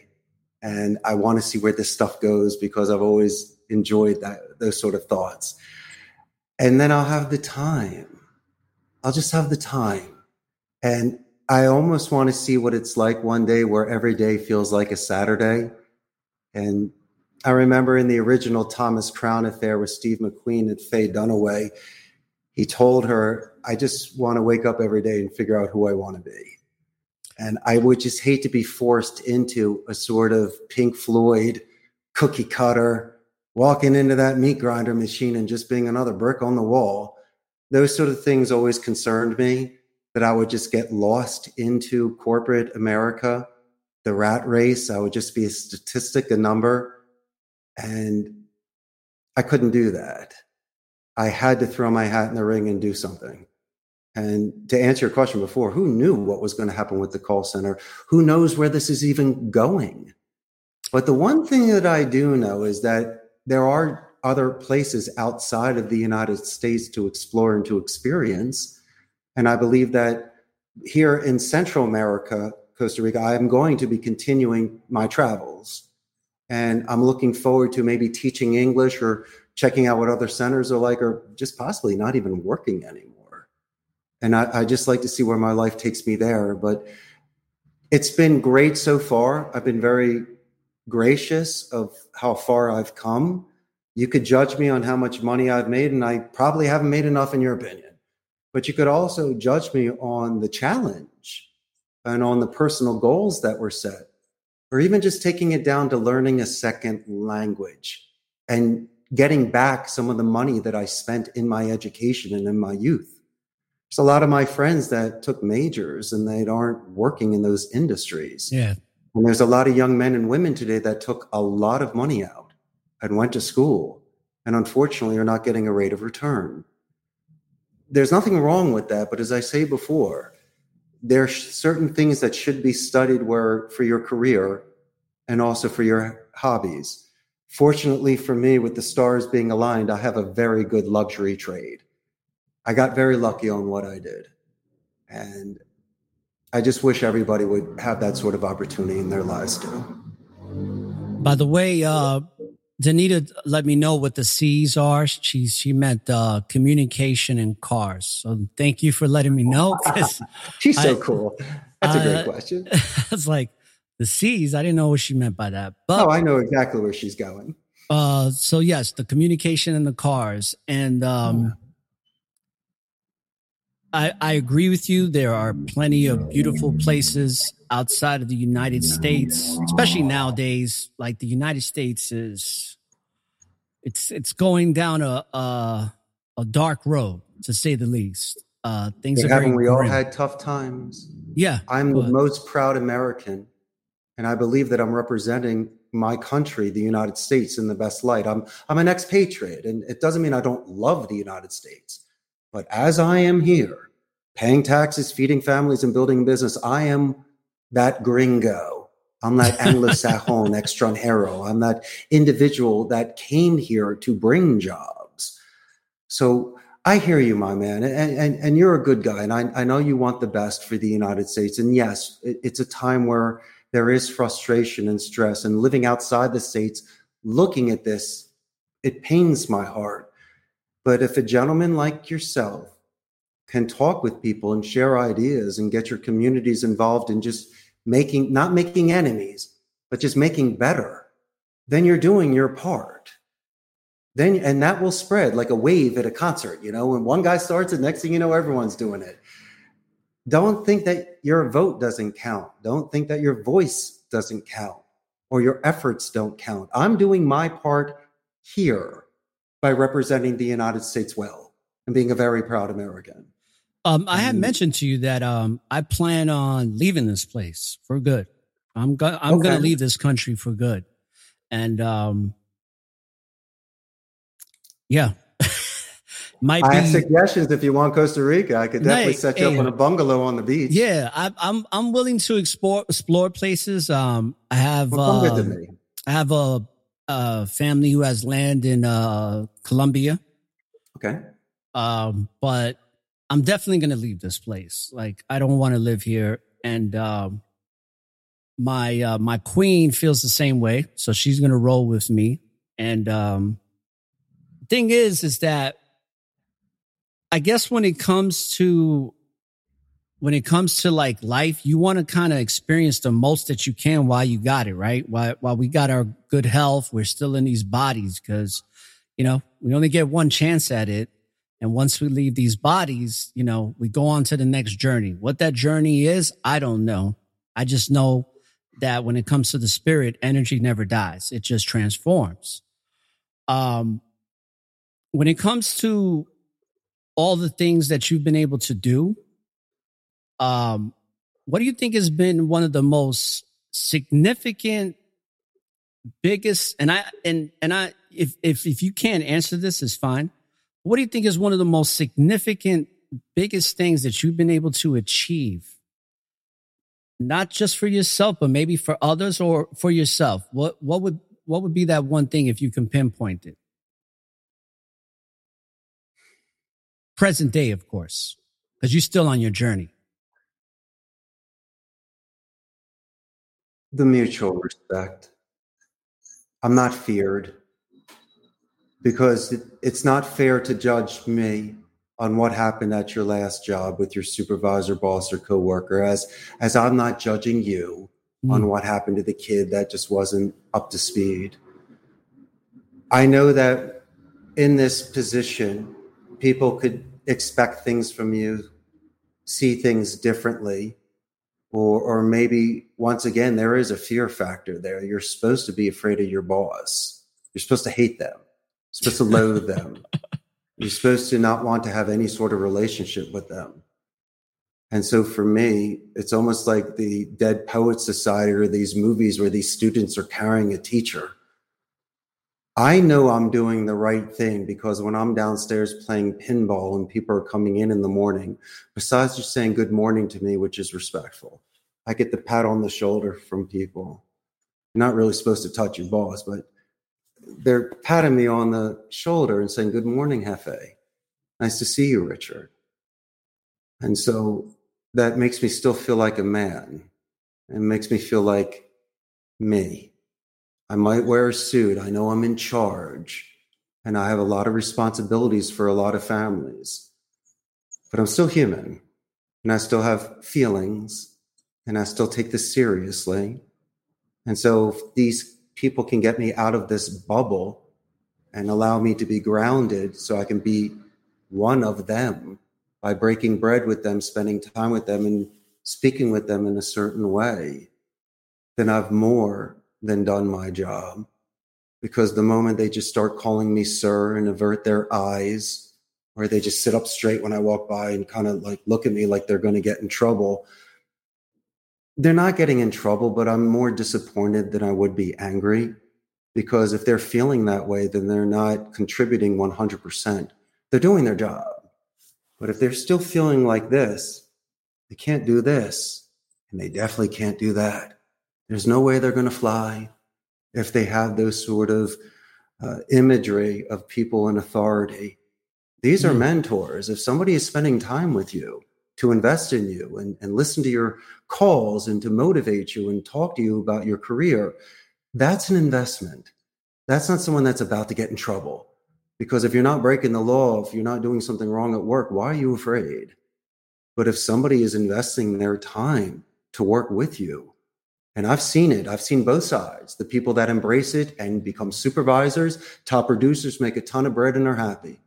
And then in others that are just judging me on their last job, and there's nothing I can do about that. No matter how hard I try. Do I give up? No, but I can only meet you so much halfway. I'm not going to, hit the ball and drag Johnny. That's not how we play here. I'm going to bend you, but I'm not going to break you. I will make you more self-reliant. I will make you more self-confident. But you're going to have to make that agreement with me to meet me there. And if we do, then we will have a normal relationship. And so I hope you don't misconstrue any sort of enthusiasm. It's just more passion there that I'm speaking. It's one of those things by being a guest in this country and a North American and their boss. It's almost like, Aura, I have 3 strikes against me before I even began. So maybe by using this happy medium of a pinball machine, they can see that I'm harmless and that my intentions are honorable. Yeah, you're a great example of how people should behave when going into other people's countries. You came to serve. You didn't come there like, hey, I'm an American. I'm a businessman. I'm going to tell you what to do because I know better than you. And I'm, bigger, badder, and all that nonsense, all that egoic behavior. You didn't come with the ego. You came with the spirit. And it's people see your essence, right? Like you said, I thought that was a great line. Like, people see essence. That's how the world needs to. That's how humanity needs to see itself. If human beings were to see each other as spiritual beings having a physical experience, the world would be a different place. I think the biggest problem is that there are forces that manipulate that to maintain control, right? Divide and conquer. We have another question. Sure. Shout outs to Richard Grizzle for Chisel. Yeah. I let the universe deal with people. Absolutely. Yeah. Also, we have another question from Mystic. She says, I'm also in the process of learning new languages. What was or is your best method of study, sir? Wow. Good for you, number one. This is the way that I did it, multiple ways. You have to grind the grammar. So it did take me about 6 months just to be able to get all the tenses down correctly. Then I also believe in intercambios, where you find a person to speak with over coffee and have some fun. But the best way that I was able to learn Spanish and the quickest way was to watch a movie in Spanish with Spanish subtitles. Why? So I can follow along, but there's also a lot of noise and distractions in the movie. So I might have not caught a certain word or a certain tense. And so by doing the triple, by watching, listening, and reading, it really increased my ramp up and Spanish skills immensely. It trained the ear, trained the eye, and the tongue. And so learning a language comes many different ways besides the grammar and vocabulary. A lot of it is the phonetic. Unfortunately for me, I have a very strong accent when I speak Spanish, but I do focus on my grammar. In fact, I know the vosotros form from Spain, which once in a while I can throw that out there. But as I say before, anybody that sees that you're trying to learn a language and making attempts, they would love to assist in your grammar, make a suggestion in vocabulary. But regardless if it's a train wreck or if you just know one word out of 6 to try to make your point, they love it. I've had people give me a second plate of food because I asked for it and how good the food was. Or I've just seen people really encourage you to learn the language. And when you do master it, what you've shown people is structure, discipline, and high cognitive skills. So when you're meeting people for the first time that are bilingual, once again, that is the most incredible first impression that you could give somebody. Oh, great answer. Okay. Roger says, I'm using Duolingo. It's a fun way to learn. It's also free. All right. And Mystic says, oh, yes, indeed. The diverse movies have helped my discernment. Great, sister. That's great. Wonderful to hear. Yeah. So we got some time left before we're going to end this broadcast. I'd like to take this time out to say, is there anything that you want to discuss or make some comments or statements on that you would like to share? Absolutely. If I may take a couple minutes to crack open my skull and really show you the special sauce that I know that you are excited about. These are certain telemarketing techniques and soft skills that I use in order to convert more phone calls. And you'll find it quite interesting because I go over phonetic microexpression reading. I know people read body language, but I was able to crack some codes in regards to non-visual speech that I think you'll find fascinating. And I also brought some props so I can go over it real quick. Let me give you an example of what an average phone call might look like. There's an introduction, a body, and a conclusion. And also, just for argument's sake, why don't we say that the average attention span, Aura, is 30 seconds to 2 minutes. So let's just say some of your audience here are entrepreneurs or they're prospecting new business and they're calling into a business. My suggestion immediately is when somebody answers the phone is to give a company name spike. Instead of asking how somebody is doing, why don't you ask, how's the network of awareness doing today? Of course, Aura is doing well and his community is doing well today. So that gives you the anonymity initially to show them that you could say that their company name much better than them. Secondly is don't be anonymous the whole call, because that's kind of shady. But I believe the first thing you could say on a phone call is their name in a way that is just incredible. So now you have somebody on the phone that likes you, and they're going to ask you their first question. What is your name? That's why I use what we call a buffer boomerang technique. Okay. Or let's just say hypothetically that the tone that they have is negative. So you capture the tone and you say, Aura, that's an excellent question. My name is Richard Blank.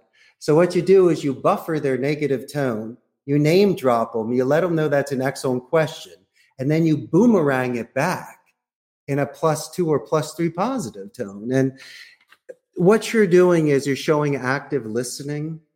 You're also ensuring that you're resetting the tone.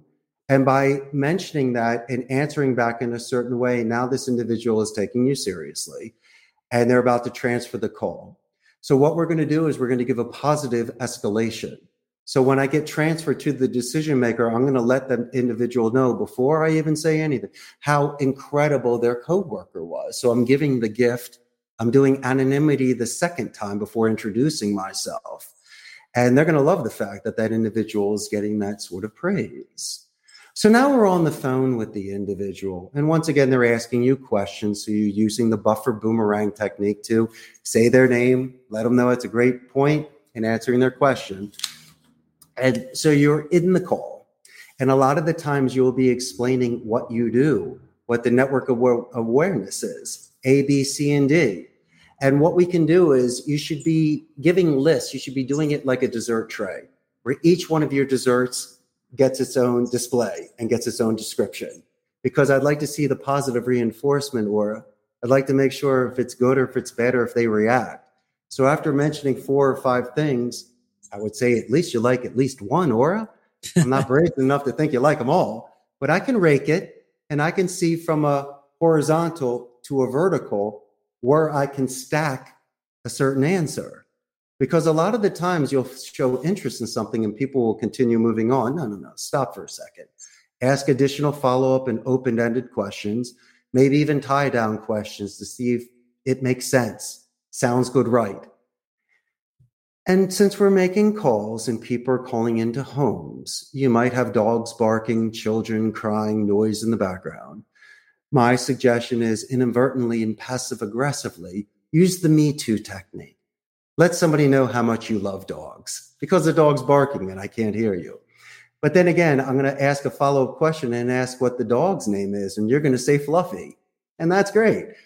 Fluffy gets put outside. You come back on the line. The call was almost dead. Fluffy almost killed the call. But once you come back, I can anchor in a relationship building by talking about your dog. It's not about my pitch. It's not about closing the deal and selling. At that moment of the call, we had a connection. And that's usually the time when you say, excuse me, what is your name again? My name is Richard Blank. And then from there, you're going to be name dropping me like crazy for the rest of the call, which shows that we have that relationship. So what happens on a call? We were talking about 30-second to 2-minute intervals, but there are certain tell signs people have. I have something here called a phonetic micro-expression reading. Every 30 seconds to 2 minutes, regardless of their tone, which my opinion should be confident and empathetic, but pay attention to how fast and how loud they speak. Because every 30 seconds to 2 minutes, if they're not consistent, there might be a spike or a dip there. And that's the time you ask confirmation or tie down or clarification questions. But here's the interesting part. Aura, you can manipulate your tone.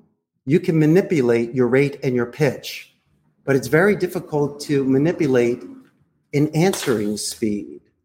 And so I believe that subconsciously people will answer you in a certain way. Now, you're thinking this is too complex. This is too difficult. No, once you see it, you can't unsee it. And after 3 weeks of practice, it becomes habit. And so by using this, you become a little more astute, much more lucid. And regardless of the conversation, there are these tell signs that people will be giving you to not necessarily say that they're lying, but there might be a very good chance for additional clarification on my end.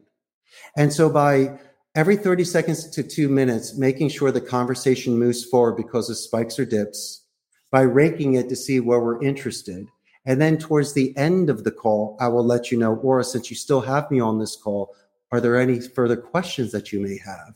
It gives me a chance to potentially rake the options I gave you one more time to find something that you're interested in.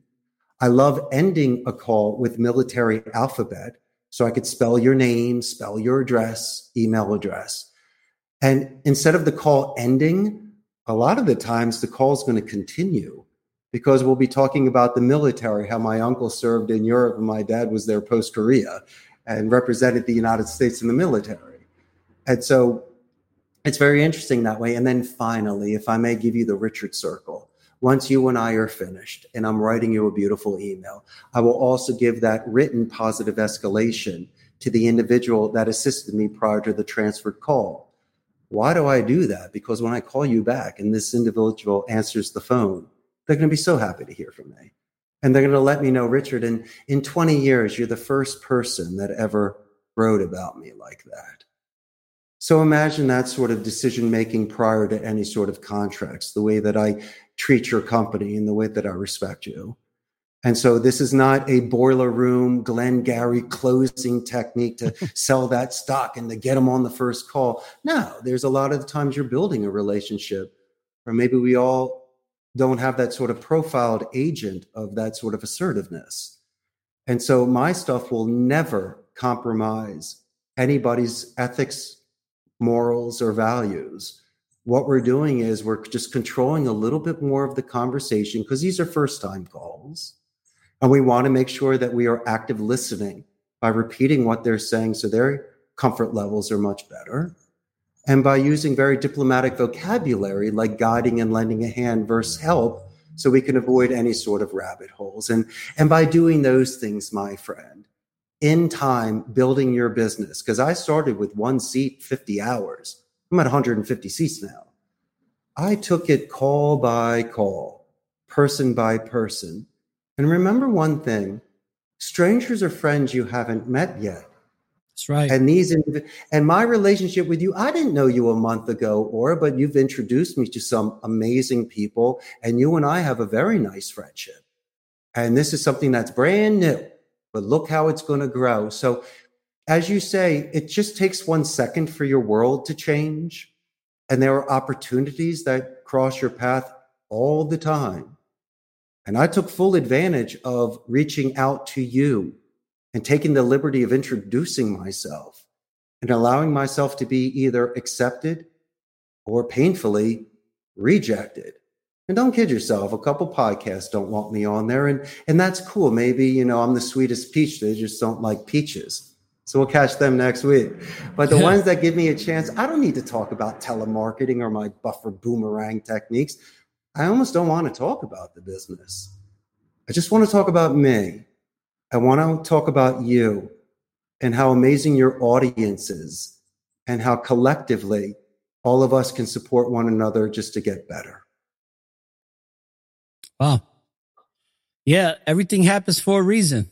And like Robert Riopel told me, and that reason's there to serve you. So that's right. He's dropping gems, people. Just checking the chat room here. They are definitely, people are listening.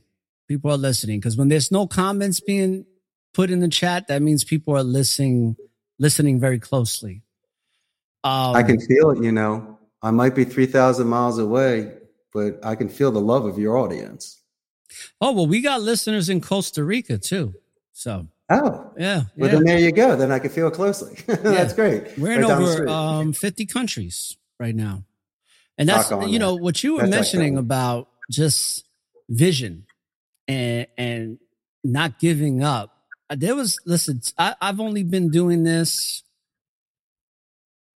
Come June, it'll be 2 years. But in the first 6 to 7 months, I literally did like 6 episodes.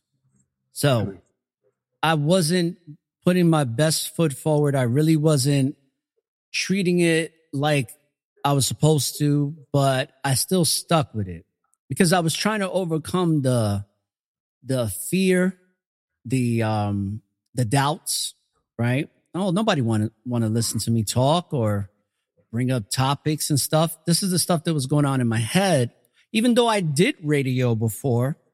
Yeah. Okay. Had a successful show and did other things that I was successful in still.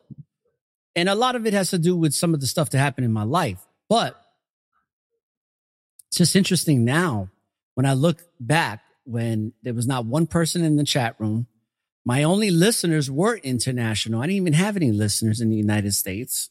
My listenership started in like Russia, India, United Kingdom, Canada. Very cool. You know, places like Costa Rica were my first listeners, believe it or not. Then eventually I started getting people taking notice of me in the United States. But one thing I realized is just knowing what you're doing it for. You're doing it for you, but I do it for a higher power that compels me in my spirit to want to give these messages, what I call truth messages, for people to understand that they have light within them, that their life has value. That's the purpose of the show. It's a society and culture show. We also specialize in social sciences. So I talk a lot about social engineering, social conditioning. I talk about propaganda a lot. Talk about a lot of different things, relationships, but the overall theme of this show, this network, is to connect people that are self-aware so they can become a group of self-aware people and bring awareness individually and collectively. And I think we're achieving those, things little by little, especially with people like you coming onto the show. You're just another example of what the network of awareness is all about. It's about absolutely caring, or sharing is caring, right? That saying. So, or you brought something up before, if I may continue with your point about when you first started and made only 6 podcasts. Those are my favorite ones. You know that the first draft is the best draft. That's when you're raw. That's when you had the passion to go for it. Those early recordings when there was one person listening, every artist has played to an empty bar or stadium or something like that.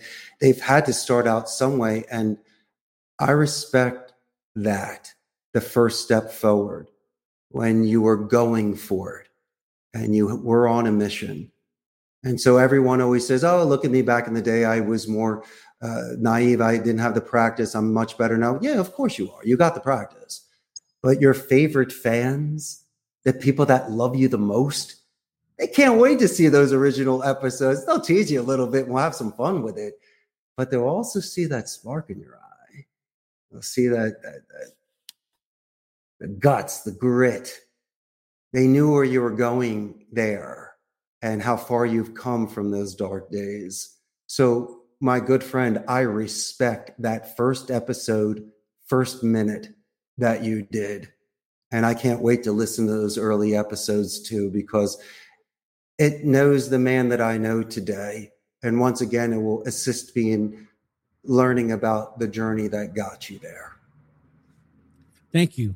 The first episode was called What a Great Time to Be Alive. Yeah, perfect. Because it was during the pandemic. So, especially right during the lockdown and stuff. So it was like, what a great time to be alive, even though we have all of this adversity and uncertainty and viruses and fear and fear and fear. It's like, nah, I don't live in fear. It's all there. Fear. It's just there. You could be in a bubble. You could actually be in a very happy place if you want to. It really just depends on you. That's right.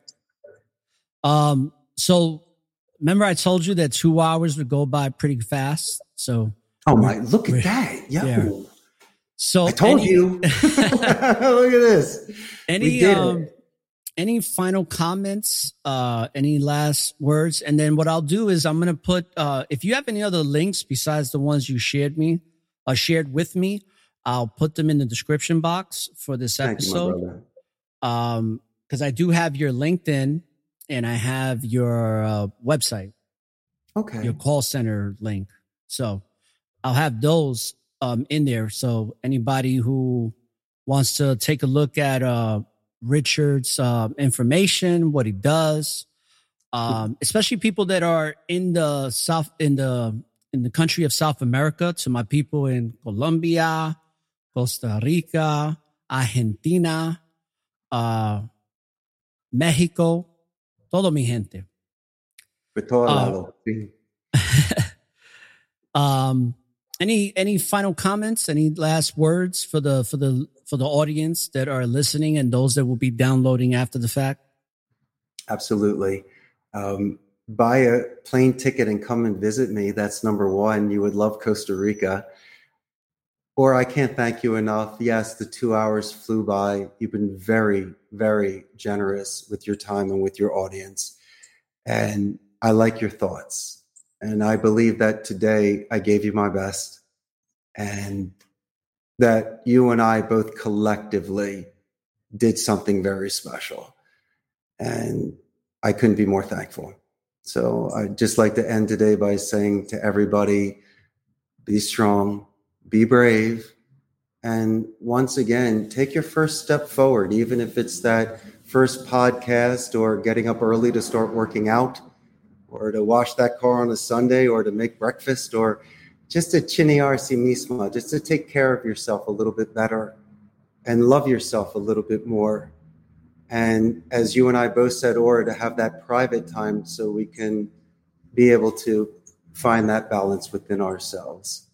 And that's how I'd like to end my time with you today.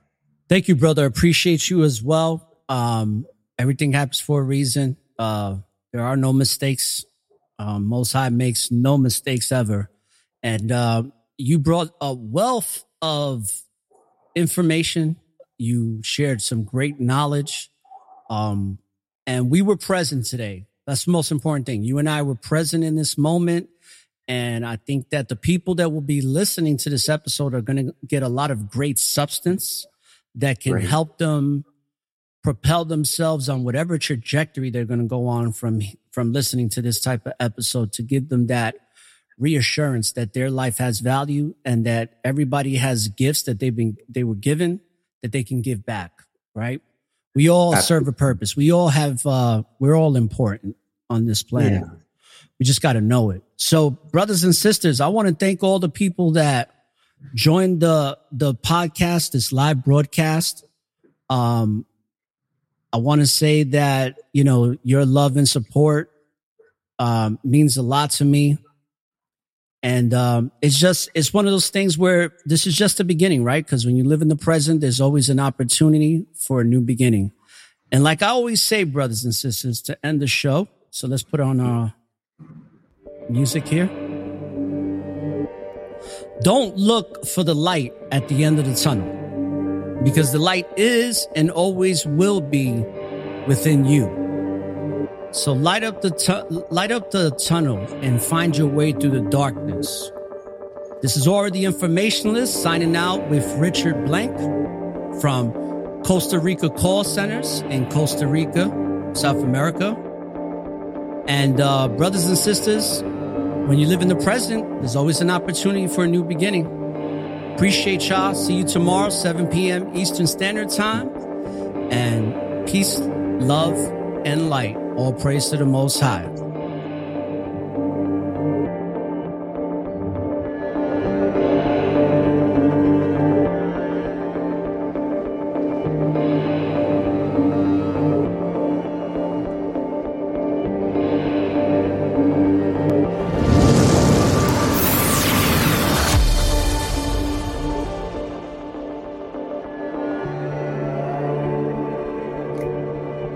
That was freaking awesome, man.